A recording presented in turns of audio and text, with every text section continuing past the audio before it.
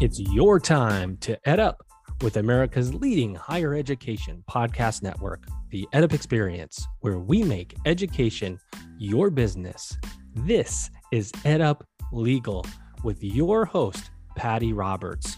She's dean at St. Mary's School of Law, and she's going to be leading conversations about legal education in today's world. Now let's hear from your host, Patty Roberts.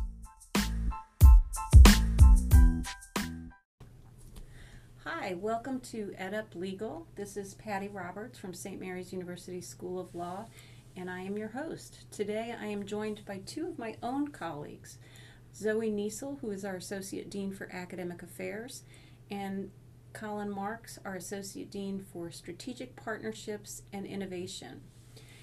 And first I'd like you both to tell us what brought you to St. Mary's and describe your positions. Dean Marks, do you want to start? Yeah, so I came to St. Mary's in 2006. Prior to that, I was an associate at Baker Botts, and I had applied all across the country to, different law schools, and I was lucky that I ended up getting an offer from a law school that was the closest law school to Houston, which is where I was living at the time, that wasn't in Houston, which made my wife really happy because she's from Houston. So we were a really short trip from San Antonio to Houston to see family if we needed to. I was also attracted to the fact that it is the only Catholic law school in Texas. I'm Catholic, and the mission was attractive to me, so it was a really good fit. Excellent. And what do you teach here? So I teach secure transactions, contracts, sometimes business associations, and sometimes business torts. Generally speaking, a lot of the commercial law and business courses. Excellent. And Dean Niesel? Thanks, Patty. So I joined the St. Mary's faculty in 2016. Before that, I was teaching as a visiting assistant professor at Wake Forest University. And I was so thrilled to get the chance to come to St. Mary's. I'm a Texas native, so the opportunity to return to my home state was a huge draw. But I have to say the family spirit of St. Mary's brought me and keeps me here. There's just a real warmth on the faculty and in the student body that makes it just a really positive, fun place to be. So I really can't imagine myself anywhere else. Well, it's amazing that you can say that even during year 2 of pandemic teaching. That is correct. We appreciate your cheerful spirit and attitude. You mentioned to me that you're enjoying teaching the 1Ls. Can you tell our listeners what it is you teach here? Sure. My 1L course is Civil Procedure, which covers the rules of the game in the federal court system, the operation of procedural rules in that court system. And it's just really fun to be with the 1Ls. They always bring such a great energy. They're really engaged in the material. We're trying to find lots of ways to make procedural rules fun, and I think we're succeeding. But it's always a breath of fresh air to be with them. In the upper level, I teach administrative law, which is a great course about regulatory process and affairs. And I'm looking forward to teaching that in the spring. Well, I hope if there are any potential law school applicants out there, they're listening and they can hear that Dean Niesel likes to make civil procedure fun and finds ways to do that. And Dean Marks actually, with a co-author, has crafted a secured transactions coloring book, which surely must be the first one of its kind in the country. For secure transactions, yeah. Someone beat us to the punch on there's a criminal law coloring book that's out there somewhere that I've heard of, but ours has better artwork. Okay. And your students are assigned to use the coloring book in secure transactions, correct? Oh, yeah, there are exercises and activities, and I was a little leery of assigning my own coloring book to the class, but the teaching evaluations seemed to have bore out that it was a useful tool and the students like it. Plus, it's not expensive. It's not like a case book that costs hundreds of dollars. It's a $20 purchase. All right. Well, great. So the reason that I've taken liberty and invited some of St. Mary's colleagues onto the podcast is because we have big news. And that big news is that the American Bar Association has approved us to start the first fully online JD program in the country. And as two of the faculty members who were instrumental in helping us achieve the substantive change and variance from the American Bar Association, I wanted to share with our listeners some of the details about how this came about and what it is it's going to be, and what they can expect this might mean for the future of legal education. So, Dean Niesela, if you can start by just telling us about this fully online JD program. What is it going to look like for the students who participate? Absolutely. So we are really excited about this program.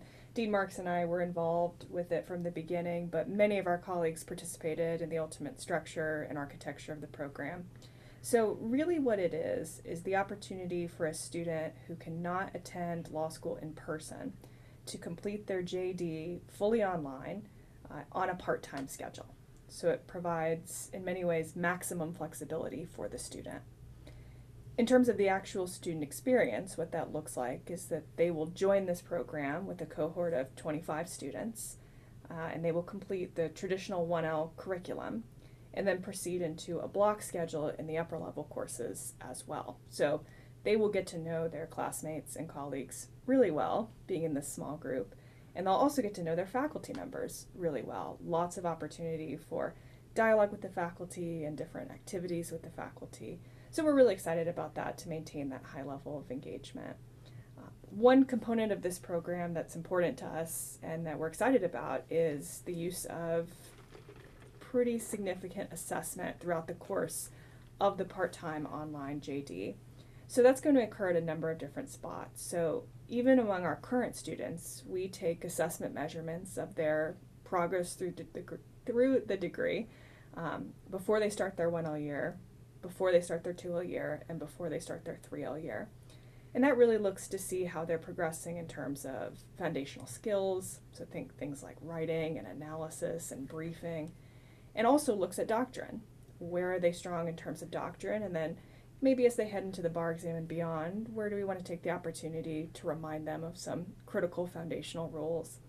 So we're going to use that same structure for our part-time students, but also incorporate significant assessment through the individual classes. So classes will give lots of opportunity for assessment within the cohort. So you'll have opportunities in a class like civil procedure to participate in quizzes or written activities that help you as a student gauge your progress in the class. And we will be behind the scenes doing a lot with that data to make sure our part-time students are progressing through their legal education and are coming out ready to tackle the bar exam. And one of the things that most impressed me when I arrived and learned about the data-driven approach that St. Mary's takes to assessing its students over the full 3 years is that we utilize that information in real time for both the individual student and the cohort. So we'll be able to, certainly with this small cohort in particular, identify if there are areas that need some remediation or extra support as they progress through the curriculum. So, Dean Marks, there are a number of law schools, as you know, who are doing hybrid JD programs, and this has taken it a step further. Why does St. Mary's think that we can do this effectively when no other law school is doing it yet? Well, we have a track record, not in JD, but with our Master of Jurisprudence program. So as the Associate Dean of Strategic Partnerships and Innovation, one of my roles is to run our Master of Jurisprudence program as well as our LLM program. And we started the Master of Jurisprudence program in 2015 as a residential program. And one of the things we soon learned in the first 2 years running the program was we were not reaching the people we wanted to reach, which were professionals, working professionals. So what were the obstacles to working professionals being able to do the degree? Well, it was just getting to campus and being able to do the coursework. So we made the decision to move our degree to be fully online. You can still go ahead and do it residentially, but if we want to do this, we need to have an online component. So we started offering it as an option to do it fully online. But two questions still remained: were we going to reach the audience we wanted to reach? And did we have the technological capability to deliver a quality legal education? So luckily we have a robust academic technology services department here at St. Mary's. We worked with them on running Canvas, which is our online learning module, and our learning management system, that is. And so through that learning management system, we all went through training, and we found professors who were willing to go ahead and get trained in online teaching. We had a 10-week online certification course that every one of the professors who took part in the program had to go through. And this included both adjuncts who were practitioners as well as full-time faculty. And we ran the program, and lo and behold, it was a huge success. We did, in fact, reach the professionals that we wanted to. The program expanded, but also we got great feedback from the students on what they learned, and we were able to deliver a quality legal education in an online format. So when the question came, is this going to reach the market we want to reach for a JD, and do we have the capability? We knew the answer to both of those was yes. We have a track record with the Master of Jurisprudence, and so we're very confident through our lessons learned through the Master of Jurisprudence that we're going to be able to do this successfully. And another advantage we have at St. Mary's is every one of our faculty have gone through this online certification course at this point. So our faculty are all trained in how to deliver quality legal education in an online format. So I think people out there will wonder, did we develop this plan and apply for a variance from the ABA because of the pandemic? Can you speak to that? The answer is no. The pandemic happened to give us an excuse to get more of the faculty trained in online education, but we were looking at a way to reach different markets, and in particular the market in South Texas, without having to force people to come all the way up to San Antonio to basically move, quit their job just to get the legal education. So this was aided, I guess, by the pandemic in that it gave us an excuse to go ahead and get more faculty trained, but we would have been ready, even absent the pandemic, to make this move. Excellent. Dean Neusel, can you talk a little bit about why providing increased access to a legal education through this entirely online part-time JD program is consistent with the mission and the values of St. Mary's? So St. Mary's is a Catholic and Marianist university, which means we have very strong values relating to equity and inclusion and access in terms of education. And we also really want to educate in the family spirit and with open arms and make people feel comfortable here. And this mission really does line up so perfectly with offering this type of degree. As Dean Marks mentioned, one thing we have really wanted to do over a number of years is make sure that folks in South Texas have full access to a legal education. And this online degree will allow more people to take advantage of that opportunity without having to pick up and move to San Antonio and bear some of the costs and inconvenience that would usually result in. So in terms of a mission-based approach, we are really excited about the opportunity for more people who couldn't traditionally pursue an in-person degree to get the opportunity to join us here and do that. Excellent. Can you tell us, Dean Neusel, a little bit about how student services will be offered? I know we had a chance to sample this with the pandemic, but what does that look like for the online student? The online student has full access to all of our amazing student support services. As Dean Marks mentioned, we are no strangers to this. We actually had all of our services fully available online for our online MJUR students. So in some ways, the pandemic did not represent that much of a transition for us in making sure that our services were fully available to a student who was attending online. So when you think of the traditional student support services, things like career services, things like student affairs, things like academic support, those offices at St. Mary's maintain very robust in-person operations, but they also are fully prepared to service an online population. So that will involve things like being able to schedule meetings over Zoom, having remote opportunities for networking and pro bono, being able to access personal academic support coaching through our Office of Law Success. But we do feel strongly that our online students should really have the full St. Mary's experience, and our departments are very prepared to do that. One of the things, in addition to student services, that I am excited to have us implement with this program is connecting alumni mentors with the students in this program. Because there will be 25 of them, we imagine some or many of them will come from South Texas. Our alumni body will be accessible and available to them to have an additional community support system for the students in this program. Dean Marks, is it anticipated that it will simply be a 25-person cohort, and that's all that we will engage in as far as this online program goes moving forward? So one of the representations we made to the ABA was that we felt strongly that maintaining small cohorts was important to have a quality legal education in an online format. So I don't anticipate this replacing the brick and mortar in-person experience for law schools. I think we're going to be very successful in this endeavor, but even with it being a success, I think the role you'll primarily see an online program take, assuming other schools start to mimic our model, is to again reach a market of people who basically aren't able to go to law school otherwise, to provide an opportunity that's being denied because of geography. And so I think this is going to be successful, but I don't see it replacing the brick and mortar. I think it's going to become an important adjunct to a law program that is in person. Absolutely. Dean Niesel, I know that you taught the online section during the pandemic of one of our first year classes, Civil Procedure. And can you share how was their performance and what was their reaction to having that online experience?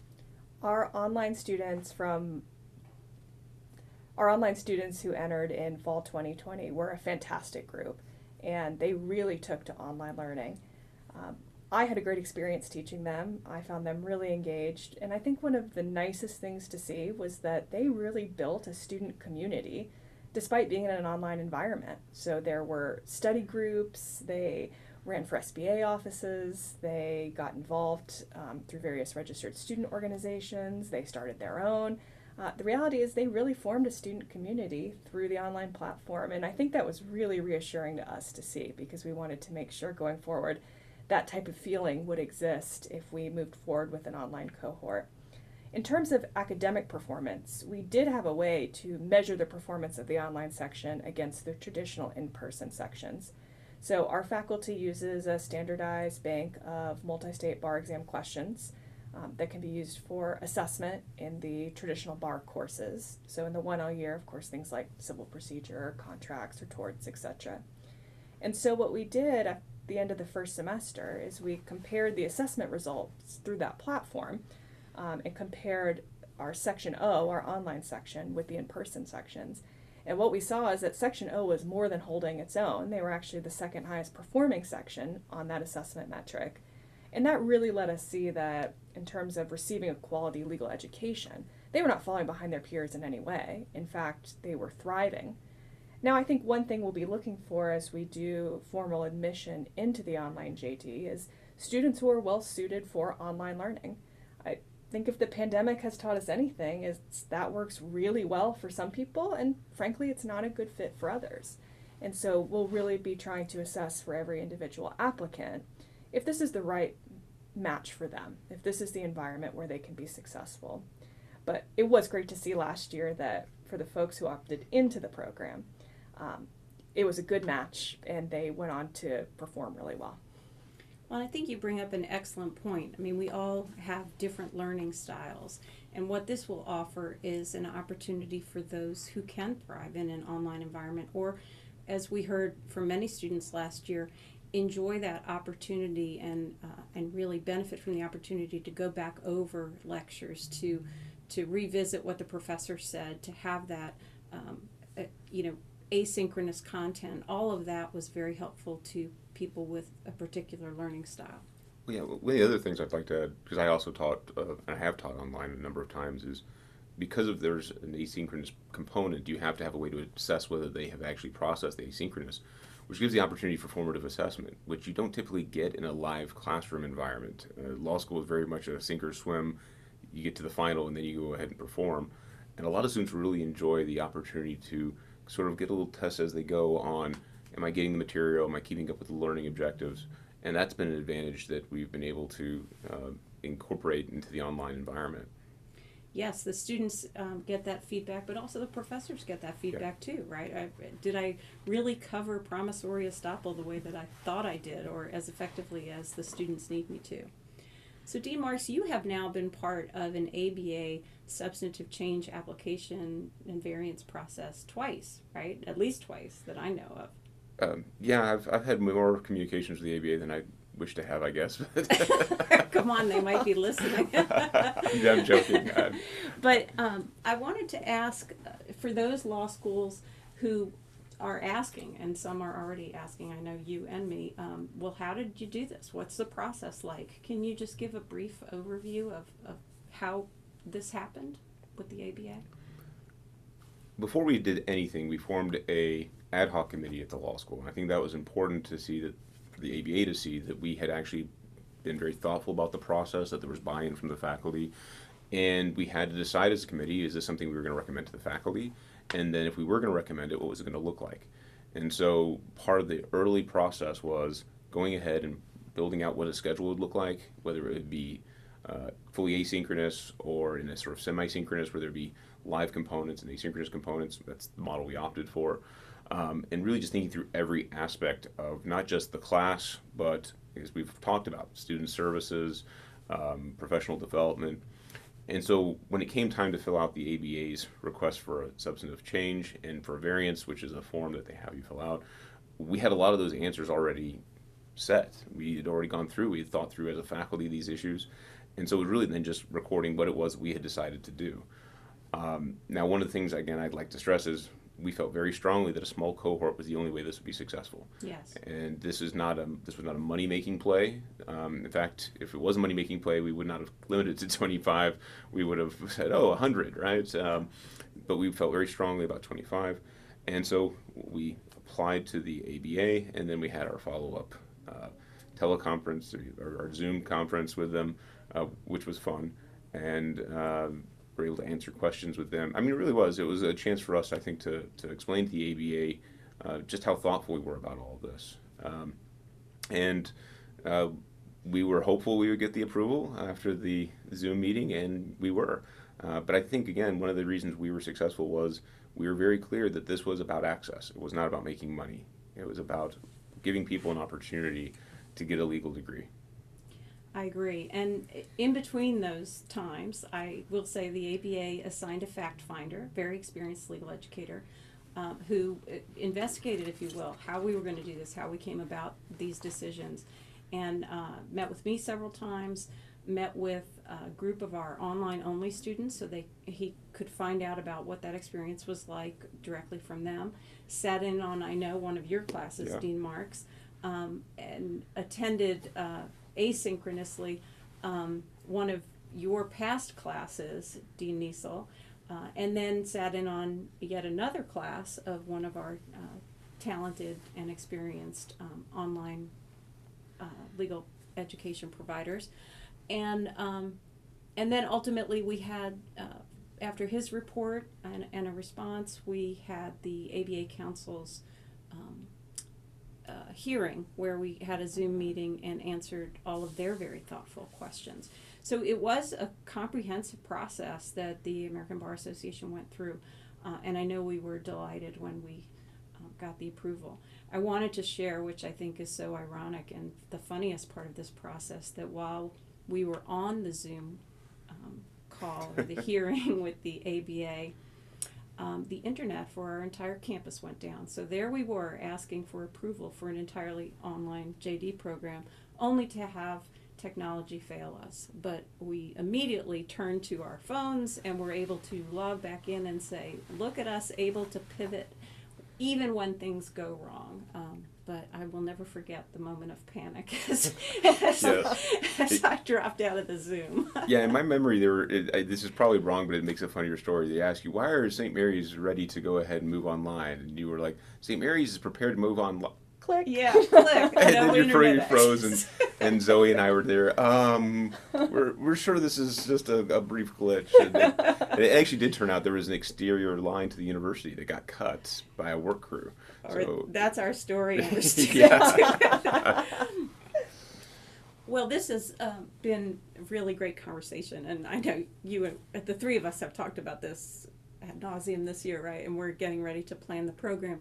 But before you all go off and do the things you have to do with students in a few minutes, I just want to ask, how do you think this fits with the future of online education, online legal education? So I think we're going to be successful. I think we're going to demonstrate that this is a viable way to deliver legal education. And I think you will see other schools mimic our program. But as I said, I don't think it's going to ever replace brick and mortar or the traditional law school classroom. But I think it's going to be part of a number of campuses' efforts to go ahead and reach out to a more diverse student body, to go ahead and give access where there's been less access to law school. There's just economic realities about trying to open a law school in some place like, say, South Texas, where maybe it couldn't support a full-time law school with students. You would need probably a cohort of 100, 150 students coming in. That may not be a reality, but it is economically feasible for a school like ours and others similarly situated to have an online component that gives access. So I think this is going to be a part of the future of legal education.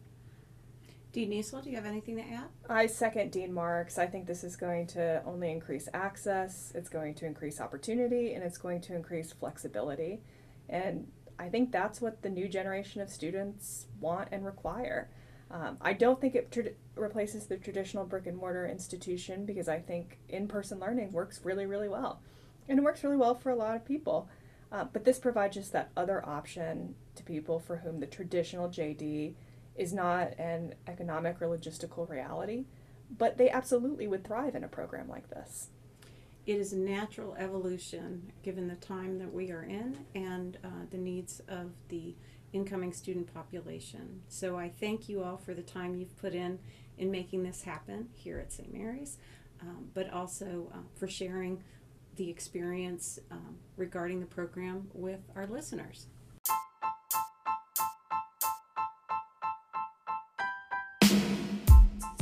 This has been another episode of EdUp Legal with your host, Patty Roberts. EdUp Legal is part of the EdUp Experience podcast network, bringing you the brightest and most influential minds across higher education and beyond. Here at EdUp, we make education your business.